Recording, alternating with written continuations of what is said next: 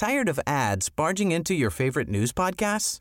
Good news. Ad-free listening is available on Amazon Music for all the music plus top podcasts included with your Prime membership. Stay up to date on everything newsworthy by downloading the Amazon Music app for free or go to amazon.com/news ad free. That's amazon.com/news ad free to catch up on the latest episodes without the ads.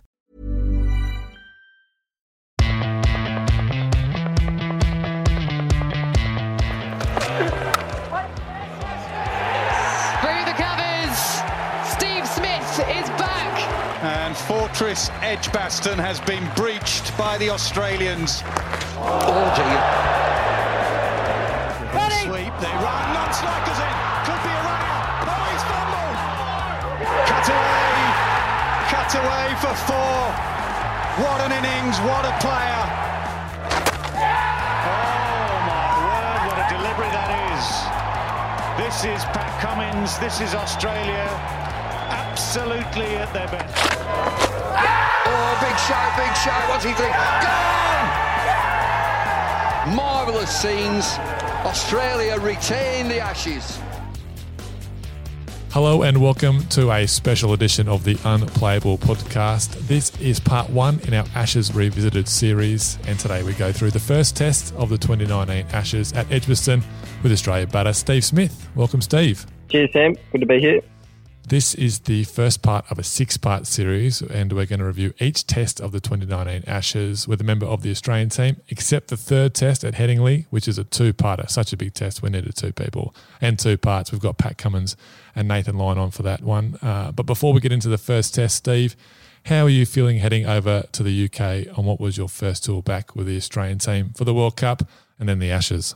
Yeah, look, it was always going to be an exciting one to be involved in. I've been to England now for a few Ashes, 13 and 2015, and both eluded us. So it was always going to be a big series and an exciting one to be involved in. So, to get there and, be involved in that was huge. And, looking back now, obviously some really fond memories. The World Cup didn't go quite to plan. Australia knocked out in the semi-finals. How quickly did you have to shake off that disappointment to focus on the Ashes? Yeah, that wasn't the best start to the tour of England. Obviously, the World Cup and not being able to go the full distance. But look, it was. I think we made some improvements in one-day cricket from probably where we've been the last couple of years. So. Disappointing not to have won it, but still think we made a few strides. And then, it was about just shaking it off and getting on with the next job at hand, and that was the Ashes. And, you have to be mentally, physically, emotionally ready to go and at full tilt to compete in an Ashes series. And I think we were able to, get rid of what was a disappointing end to the World Cup and get on with things and start off well in the Ashes series. The first stop of the Ashes really was at Southampton when we had the top 25 Australian players all in the one spot. Steve, what was it like to have the best players in the country all in the one location in what was really a shootout for some spots? Yeah, it was a very different sort of prep to what we'd probably had previously.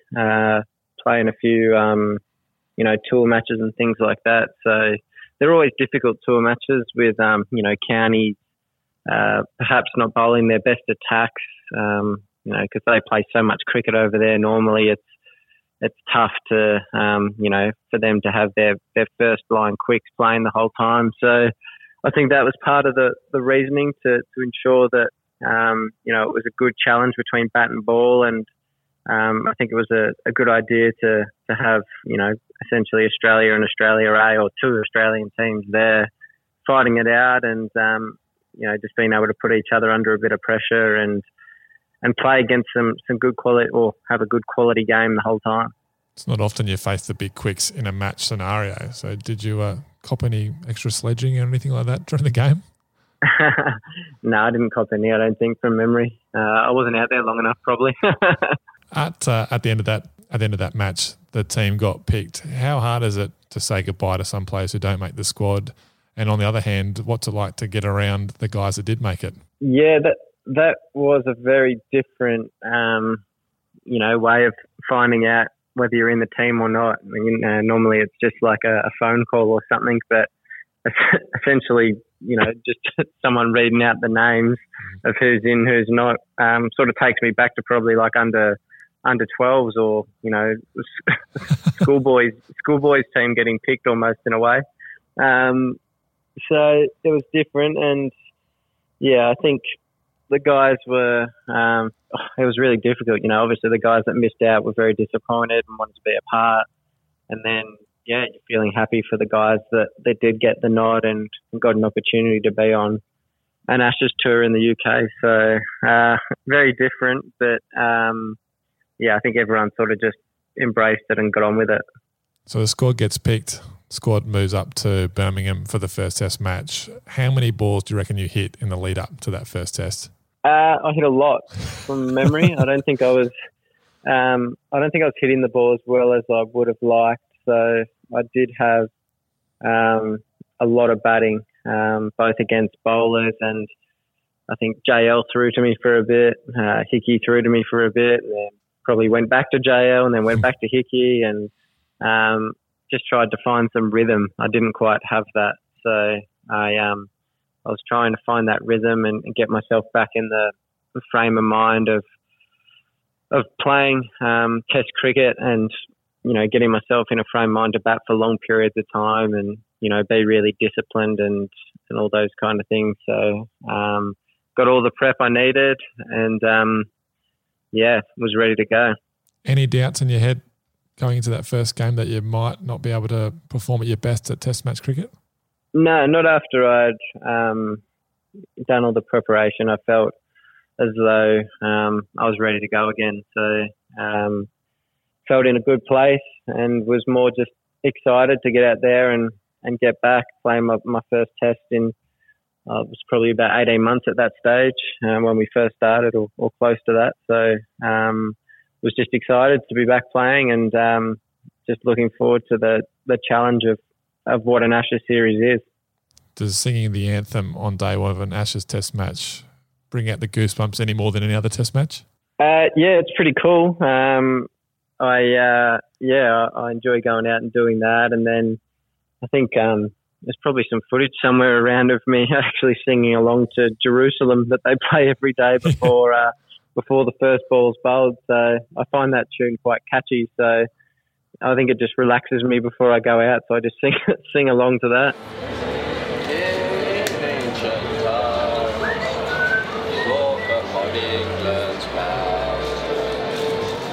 So before you get to the crease, Jimmy Anderson goes off after just 4 overs, and that's his Ashes done. Can you recall what the talk was around the team when the news came through that Jimmy was out?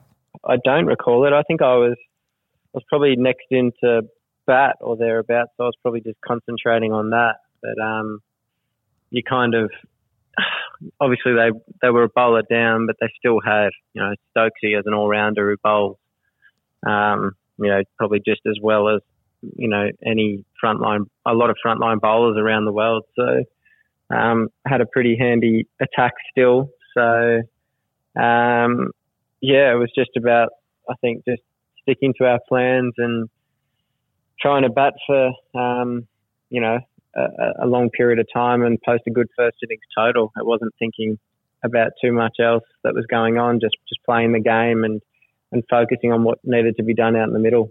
It wasn't long until you were out there at 2 for 17 in the 8th over. And you were greeted by some pretty intense booing. Did that just wash over you? How was your mindset walking out to the middle? It was. I was in a good place actually. Just excited to get out to the middle and get batting. I guess looking back and hearing a few things.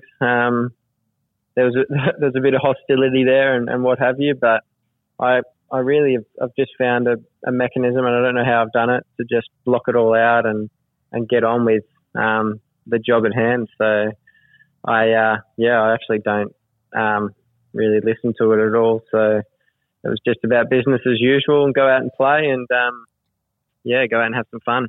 Well, what were you thinking when wickets were tumbling at the other end when you're out there batting? Oh, surely, yes. Finger up. Broad again. He's having a terrific day on this opening day of this Ashes series. He's now got 4 for 34. Pattinson, the last man to go. Oh, I was just really focused. I was in kind of a little space of my own, just trying to just stay out there for as long as I could and just get as many runs in the first innings as possible. I think the first innings of an Ashes series, along with the first test of an Ashes series, is so big to try and get on top early and get to get in front. So I was really focused and trying to do whatever I could for the team to try and post a competitive total. And it was just about taking it ball by ball and just being focused really, and not letting myself get outside of my bubble that I was in. You mentioned about having fun, the footage on the test, and at the time, Peter sort of walks out, it's 8 for 122. He said he felt relaxed, but you greet him with a fist bump and a big smile. Were you having fun out there despite England being on top? Probably. Well,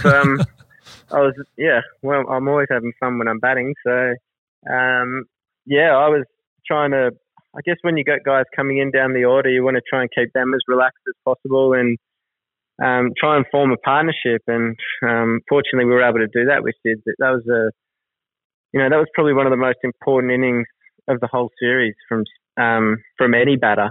That Sid was able to put together the 40 odd that he scored, and us being able to form that partnership was huge. So you got to take your hat off to guys like that. Pete's obviously incredibly experienced and played a lot of cricket and played a lot of Ashes cricket as well. So he would have known how important that first innings was to try and post as many as we can, and the composure that he showed out there and the stroke play that he actually brought to the crease was pretty special. Good shot from Peter Siddle. That'll be 4. So it was an amazing job by him and great to put on that partnership with him. Yuzu put on 88 before Siddle goes for 44, and it's 9 for 210. Nathan Lyon walks out. You're on 85. Now on the test, Nathan Lyon says, I remember saying to Smudger, 10 more runs and we'll get it to 250. He goes, shut the F up, let me bat and I'll get it up to 300. Is that a true story? Oh, I don't know if I used the expletive, but it was something along the lines. I think he said that he goes, I was having a chat with Steve Waugh up there, and he said to just deal in 10s, and I was like, mate, stop clouding my mind, just get me on strike and I'll get us to 300. So or I'll do my best to get us to 300 or something like that. I was in a bit of a I was in my bubble and I was just on. I was switched on, and I felt, the more I faced, obviously the better it would be. And I needed to try and be a bit more aggressive and get a few boundaries away here and there and try and milk the strike as much as I could. So, it wasn't really about counting in 10s for me. It was just about getting as many runs as I could when I was on strike, particularly earlier in the over, and then trying to get off strike at the back end to keep strike, the next over. So it was, fortunately we were able to, put on a little partnership together. I don't know how many Gazza scored, but we got up to 284, I think it was from memory. So it fell short of the 300, which was disappointing, but I thought 284 with our bowling attack on that wicket was going to be very competitive if we bowled well. You put on 74 with Nathan Lyon, and when he came out to bat, you weren't dealing in 10s, you were dealing in boundaries. 4 over mid-on, then a 6 off Moeen Ali gets us a 98. Gone up and over. Beautifully struck by Steve Smith. But then you play this textbook cover drive for 4 that brings up your 100. Through the covers, Steve Smith is back. His first test back after the ban, and it's normal service race resumes.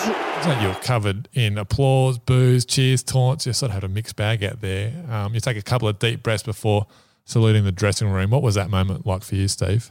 Yeah, it was pretty special. I didn't really know if it was going to come around again, or for a few moments, when I was actually banned, whether I wanted it to come around again. I didn't know whether I wanted to play again for a bit. And that was more when my elbow was, I was in a brace, and I just had my elbow operation. I sort of fell out of love with cricket for a bit. So, it wasn't until I got my brace off that I found that love again. I was like, right, I'm ready to play again. I want to play. And then, getting the opportunity, and in my first test back, just, I don't know, it was kind of surreal. All these emotions just sort of came out when I got to three figures. Just worked my backside off to try and get us to a competitive total. And then past three figures, it was kind of like, oh, geez, I didn't know whether to laugh or I almost burst into tears. I was kind of, all these emotions just sort of swept over me. So, I remember I took a few deep breaths and just looked at the boys on the balcony, looked to a lot of the Australian contingent that was, over there watching the test match. And, it was kind of just a proud moment, and one that actually just gave me so much confidence to know. I never doubted that I was ready to play again and good enough to play again, but that just sort of said, right, you're ready to go. You've got your confidence back. Let's get back to business as usual, essentially. With others falling around him, he has been defiant as ever. 100 number 24. Well, you weren't done on 100. You go on to make 144, 16 fours, 2 sixes, put on 74 with line for the 10th wicket. And you were right, Australia make 284. Not quite that 300. Bowled in this time. And that ends a remarkable innings from Steve Smith. How'd you feel coming off? Yeah, I would have loved a few more runs, but as in the team to get up over 300, because I like doing what I say I'm going to do. So I was pretty, when I said to Gazza, I was a bit disappointed that I didn't get there. But I thought 284, like I said before, if we bowl well, there was a fair bit in the wicket. So if we got the ball in good areas, I thought, we'd be able to get some breakthroughs and, really challenge England. So, fortunately we were able to do that. Boys bowled exceptionally well and, sort of set us up for the rest of that test match. That 144, you've called it since your best test innings. What's in your top 5 test knocks now? Oh, yeah, I'd say just with, whole situation, I'd say that was probably my best. I think, I'd say maybe the Gabba, the first test of the previous Ashes was a big one for me as well. Sort of not too dissimilar sort of circumstances with, a lot of wickets falling around me and sort of having to find a way. I think I got 141 there. I think South Africa, when I scored 100 there, me and Sean Marsh put on quite a few runs. I think that was a big innings for me, personally. Pune probably be up there. The 100 I scored in the second innings there. Yeah, that was a pretty tough wicket to bat on. And to be able to sort of score runs there in the second innings, albeit I think I scored 5 good 20s. I think I got dropped about 5 times. So that'd be up there. And then, I don't know, last one. Maybe the 200 at Old Trafford or the 200 at Lords maybe. They're probably up there to round out the top 5. In the dressing room, all your teammates are giving you hugs and slaps as you walk off. But Steve Waugh, the vision shows him just giving you a subtle nod and a quick handshake. I mean, he doesn't give away much, does he, Steve Waugh? You've just gone out there and played one of the innings of your life. You've rescued the team and all he can give you is a little nod. You must be thinking, what do I have to do to get something out of this bloke? I don't know. I think a nod of approval from Tuggers just about as much as you need. So, no, it was good to have Steve around throughout the Ashes and, in the lead up as well. It was, I think the boys took a lot out of it. Obviously an Australian legend and someone that's very renowned for, performing when his back's against the wall and when when he's under pressure and the team's under pressure. So good to have him around during an Ashes series, that's for sure.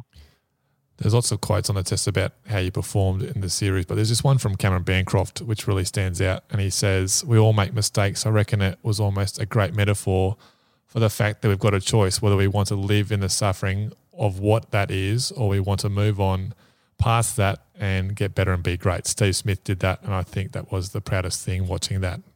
When you hear things like that from people like Cameron Bancroft, who you've experienced a lot with, does that sort of close a chapter on everything that happened in South Africa? Or are you still dealing with it on some part? No, look, I've moved on. Life moves on. People make mistakes, and I guess it's what you learn from them, and I guess the person you sort of become after, and the way you can sort of deal with it and get on with things. So I'm in a good place now. I've sort of let all that go and keep moving forward with life. I think just getting back playing and enjoying it again was a big part of it. So, I guess in that first test to have played the way I did individually and the way we played collectively was amazing, and just a good sort of step in the right direction. It was so intense on the field, but on the way back to the team hotel on the bus, the fans were doing all kinds of things towards the team bus. You call it good comedy. What was one of the funnier things you'd witnessed on your way back during that test?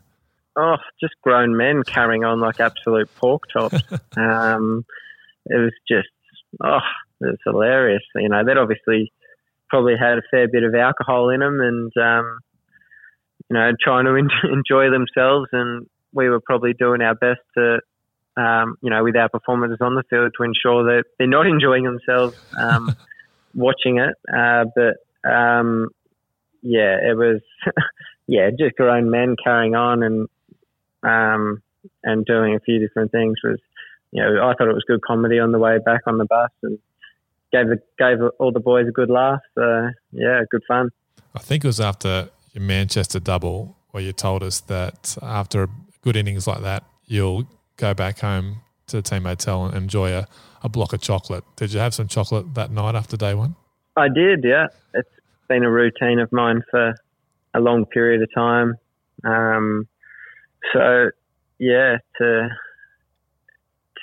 have a good innings and get over 100, I've always rewarded myself. So, I got myself a nice big block of dairy milk and polished it off.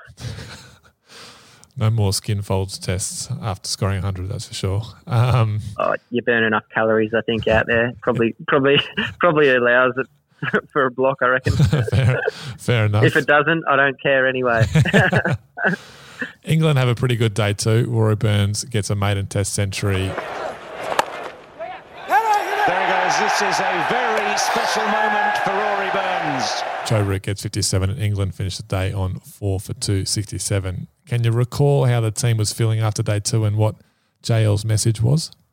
I think it was more just about just sticking to our processes and having faith that we'll get opportunities if we continually bowl good balls and get the ball in the right area. So not getting too far ahead of ourselves and just being in the moment, I think, from memory was where it was at. And it's a pretty general message that's sort of said around the group is to keep concentrating on the process and not thinking about the outcome too much and staying in that present moment. So I think that was basically it. And that was it. One of the bright spots for the Aussies on day two was James Pattinson taking his first test wicket in about 3.5 years, and you helped him by taking the catch to remove Jason Roy. Has it carried? It has. Steve Smith at second slip. It looked like coming. Pattinson had challenged that outside edge from Jason Roy, and he's gone now. How good was it seeing Pattinson back in the Test team and firing on all cylinders? Yeah, it was great. He's a great character to have around the group.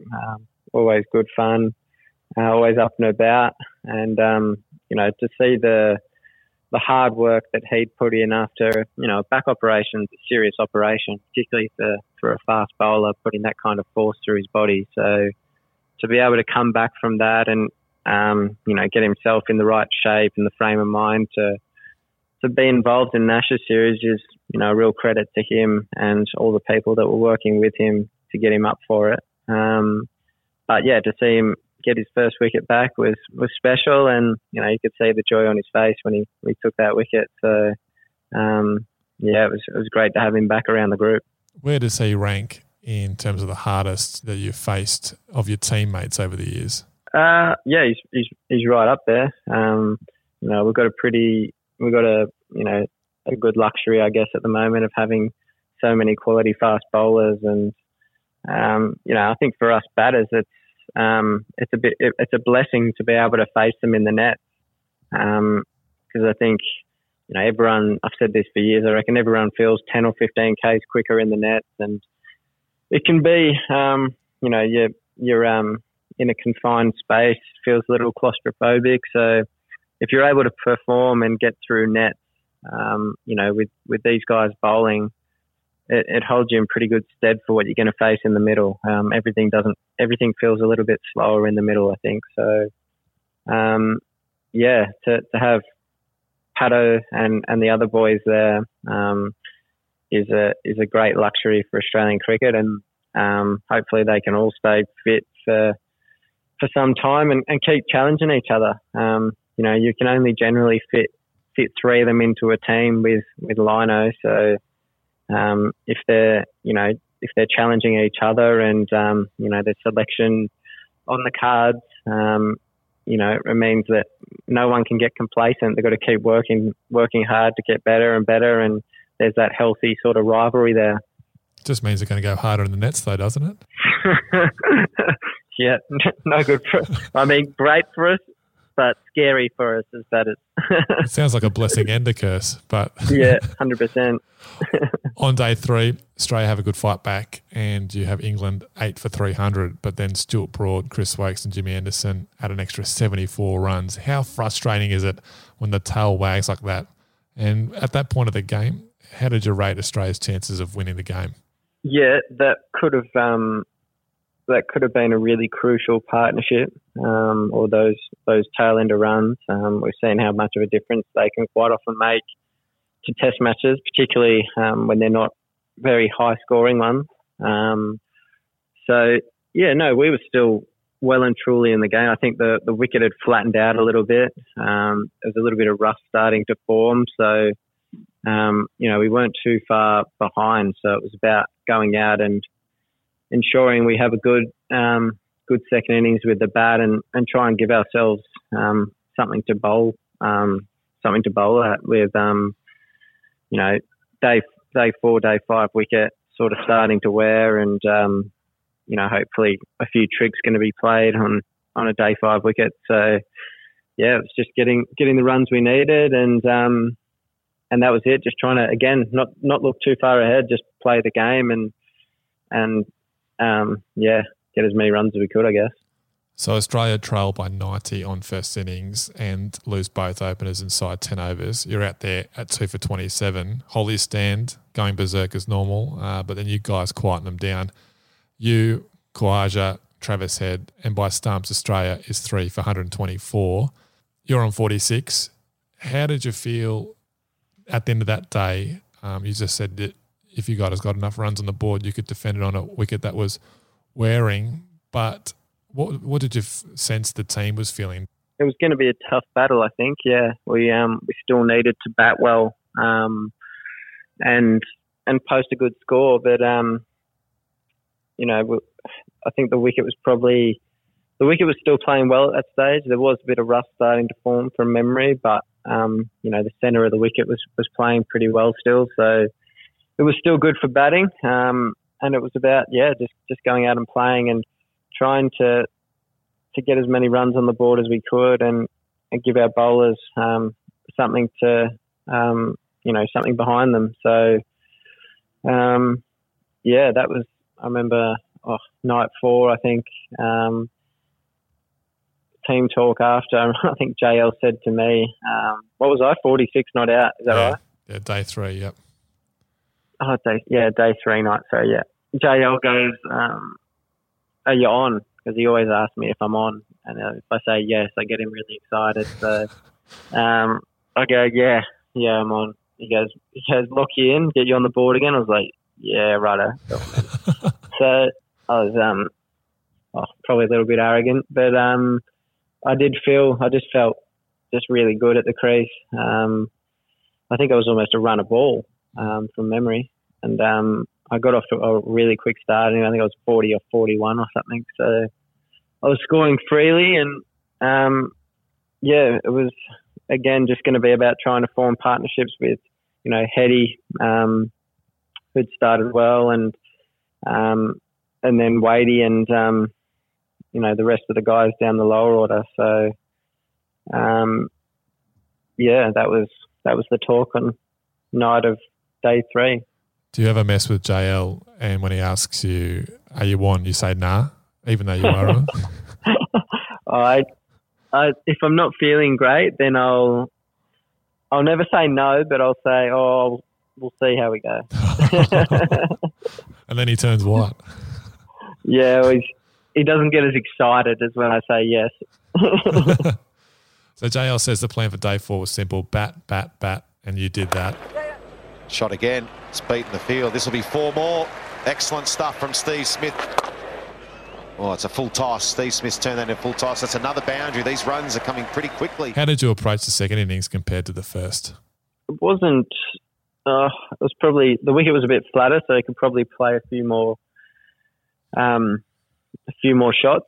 It was just about just playing the game still, but knowing I could probably play in a higher gear than the first innings. It was just about forming partnerships, and Hetty played nicely, and then Wadey came in and played beautifully as well from ball 1. So it was at that stage, I think when I got out, I don't know how many in front we were, 250 maybe, or thereabouts possibly. It was great to put a few good partnerships together, and then I got out, and then Jimmy Pattinson and Wadey were able to smack a few round, and I think Jimmy had a bit of fun out there from memory. Smeared away by Pattinson.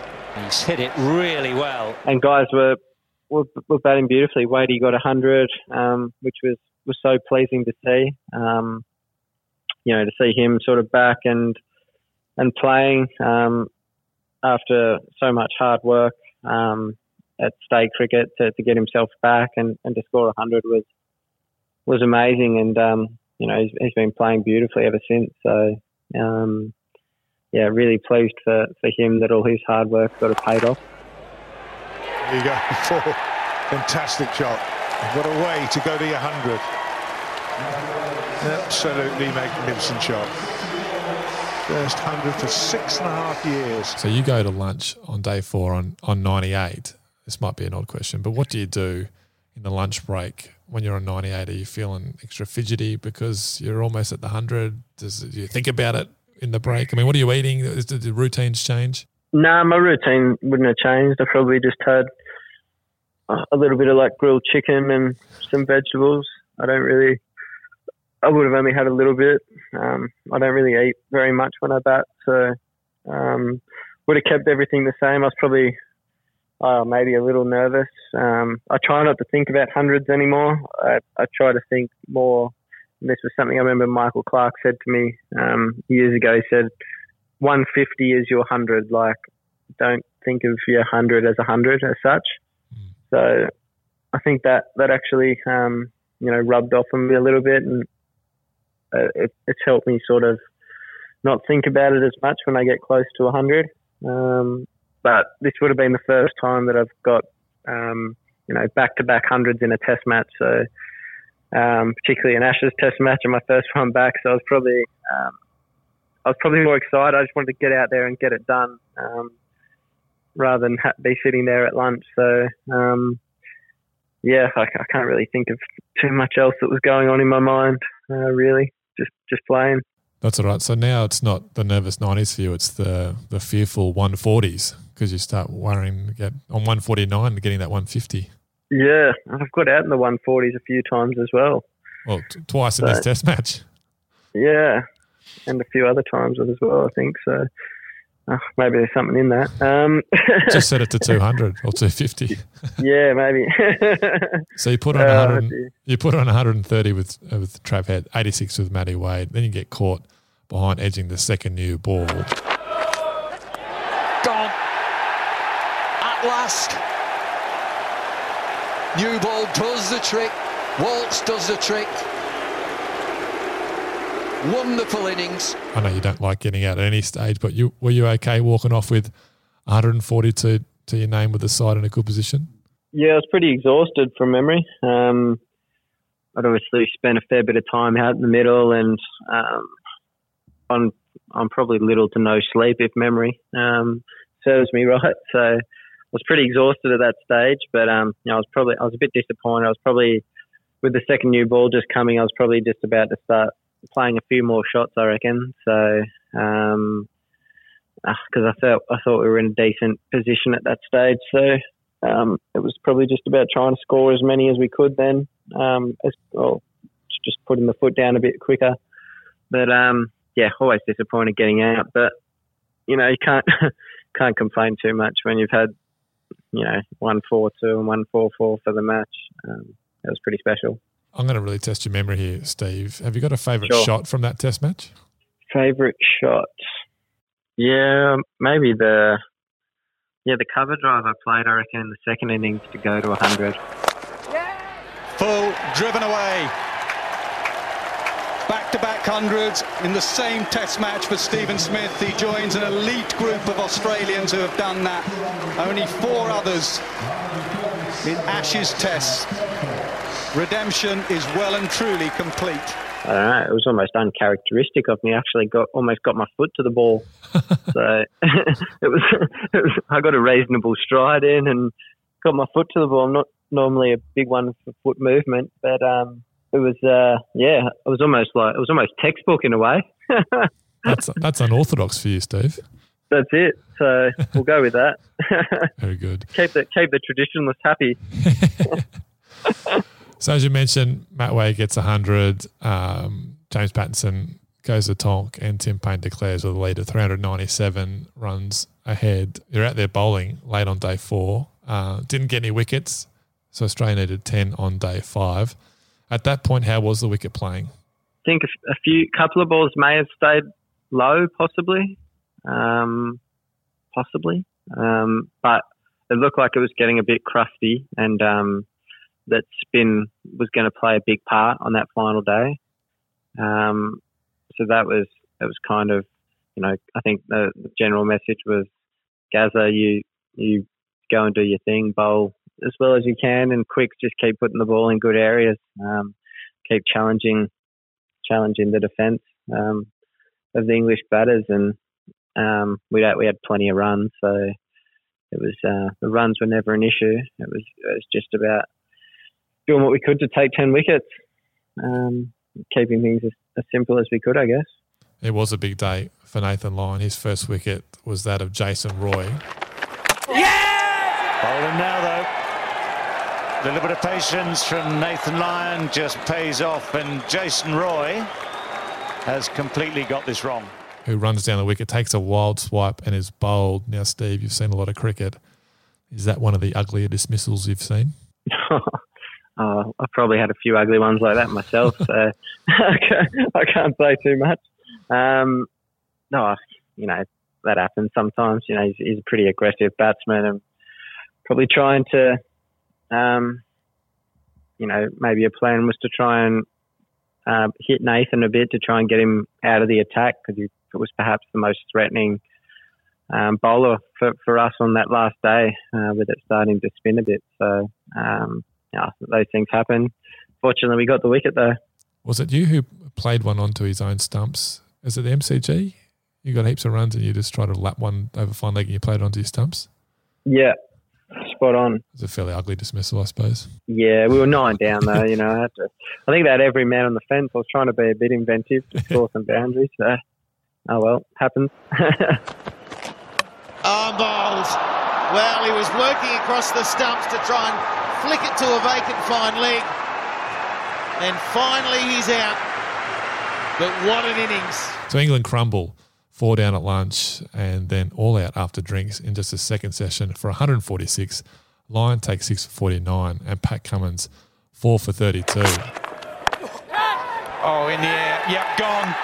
Who else? Steve Smith at second slip.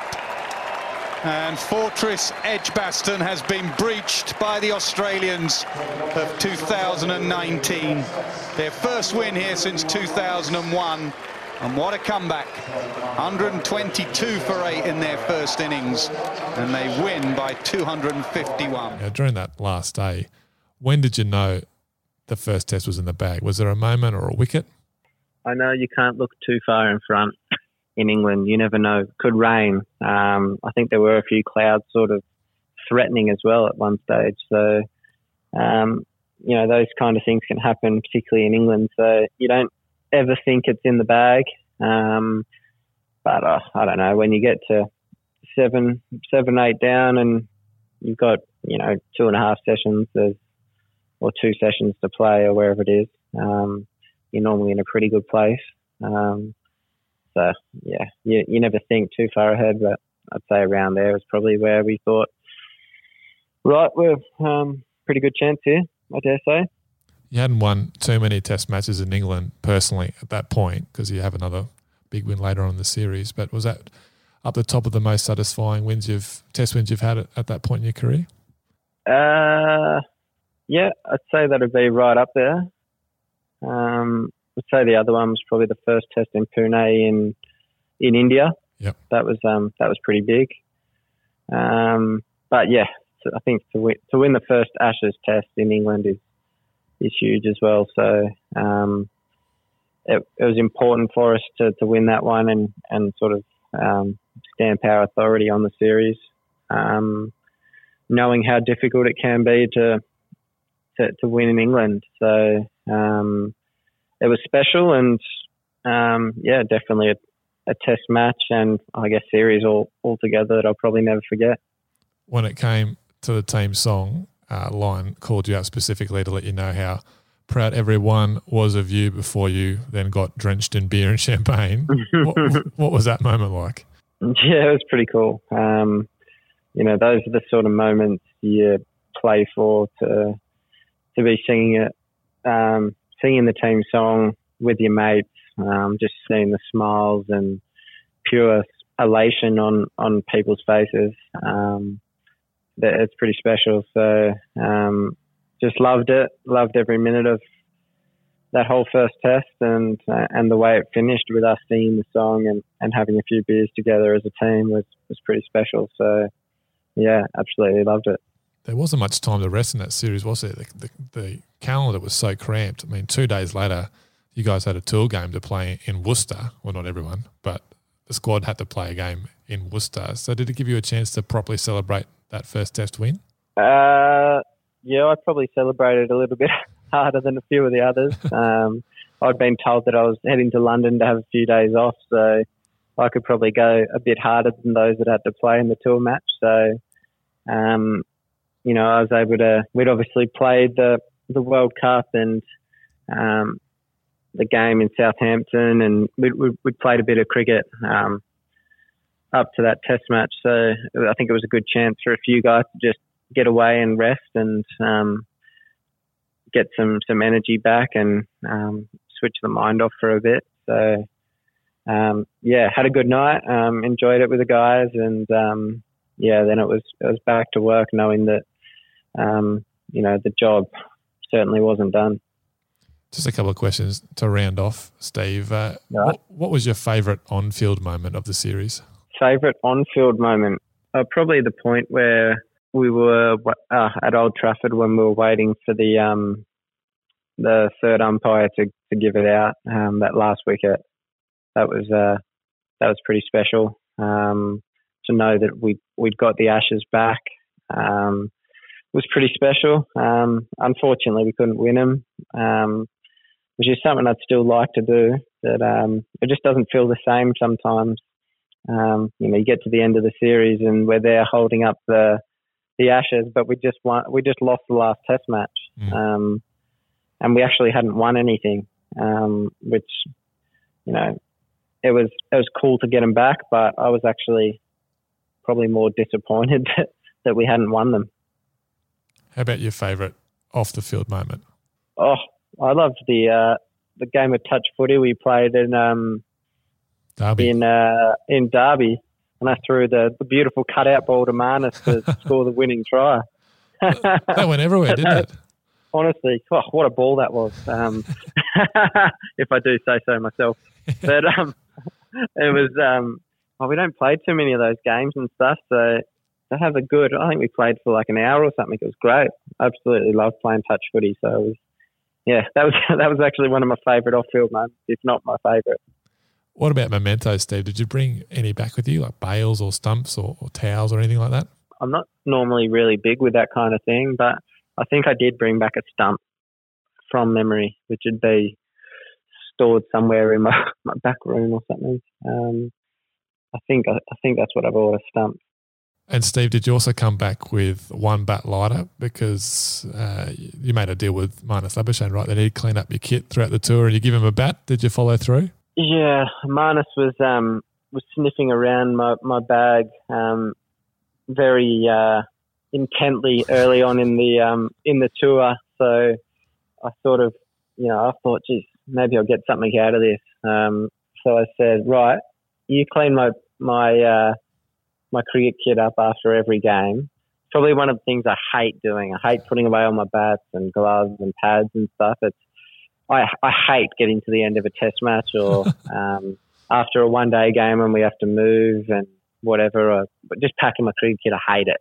So made an unbelievable deal that after every Test or every tour match or whatever it was, for the rest of the tour, Marnus had to pack up my cricket kit very neatly, and if he did so, I'd give him a bat. So I think it worked out well for everyone, and he absolutely loved it. So might need to do that again at some point, I think. It's like getting the intern to do the cleaning for you. That's it. Genius. Can you believe the series that he had? I mean, from a guy that was out at the side, packing up your kit bag, to becoming, probably the second best batter for the Aussies on tour. Yeah, it was pretty special to witness that. I'd seen glimpses of Marnus play. I remember playing against him in a Shield game a few years ago at Allan Border Oval when he might have got 60 or 70 odd from memory, and he looked like he had sort of all the attributes to be a successful player. It looked like he had a lot of time. He was very organised. He was leading the ball well. And then I think for him it was just about putting that all together and, formulating a good game plan to be successful against quality bowling. And obviously I think for him, being able to play county cricket and score a truckload of runs there was huge for him. I think it was great development for him. And then to see him come in and just perform straight away, after I got concussed, to come in and perform the way he did in the second innings on that wicket was very special, and I think probably gave him a lot of confidence straight up to know that, he was playing well and he could score runs against some quality bowling in difficult circumstances, and that held him in good stead. You like seeing players do well that put in the hard work and, will sort of do anything for the team and just,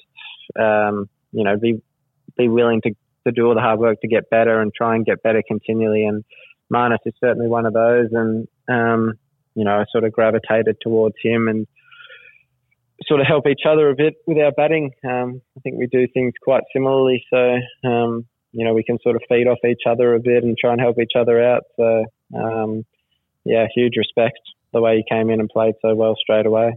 Yeah, you mentioned that. Have you gone back and watched that second test, in particular that moment when Joffre got you? Is it tough to watch?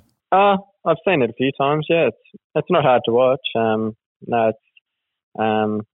remember it pretty vividly. It was a pretty difficult period of time batting. It was starting to get a bit dark and from memory, and I was actually struggling to pick the ball up a bit from that end. It's probably one of the most unique places in the world to bat, obviously, with there's a bit going on behind the arm with all the members sitting there, and the windows of the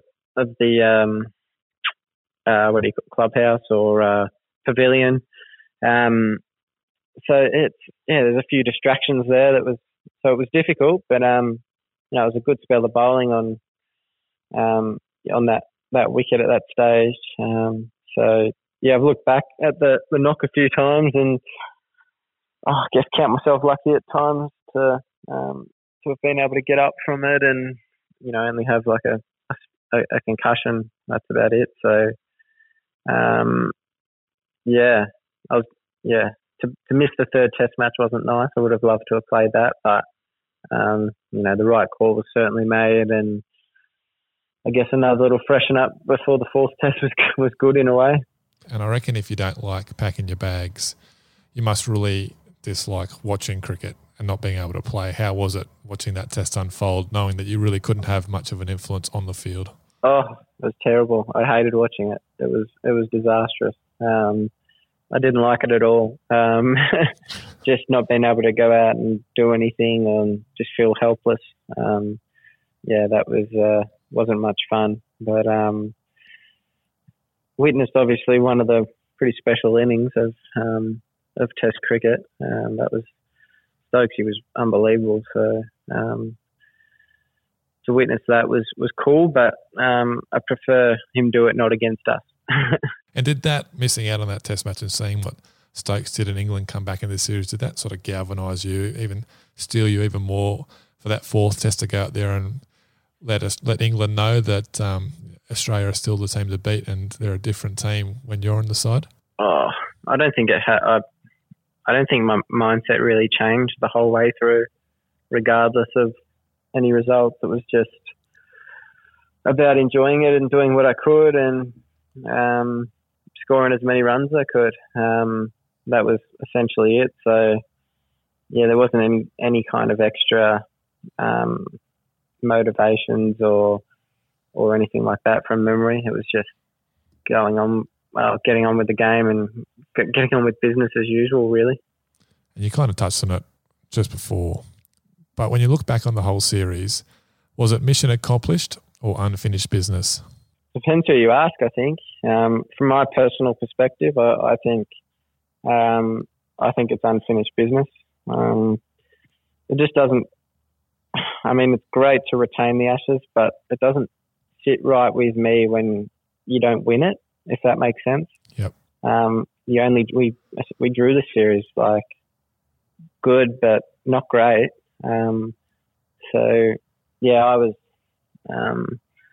I probably left at the end of the fifth test more disappointed than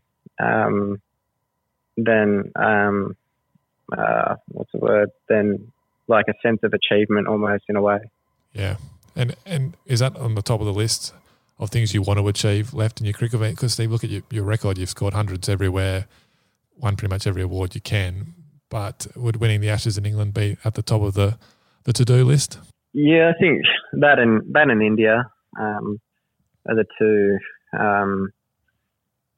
I guess big mountains to climb. And if you can, I guess if you can do that, that'll be pretty special. So hopefully get another crack at it. We'll see how we go. Getting a bit old now, 31. You never know how long I've got left. So you never know, what the future holds. So take it each day as it comes. But yeah, certainly a something to strive for an Australian team, that's for sure. I think 31. You're still in the young category, mate. You're all right.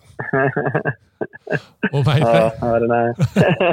Well, mate, thank you very much for coming on and revisiting the first test of the 2019 Ashes. You're an absolute superstar of that game and man of the series. So congratulations, and hopefully we see you back there in, 2023 when you're a slightly older man. We'll see how we go. Cheers, Sam. That's it for part 1 of our Ashes Revisited podcast series. Next week is a second test match at Lords, and we revisit that with Australia fast bowler Josh Hazlewood. But until then, for all your cricket news, scores and video highlights, head to cricket.com.au and the C8 Live app. Tired of ads barging into your favorite news podcasts? Good news. Ad-free listening is available on Amazon Music for all the music plus top podcasts included with your Prime membership. Stay up to date on everything newsworthy by downloading the Amazon Music app for free or go to amazon.com/news ad free. That's amazon.com/news ad free to catch up on the latest episodes without the ads.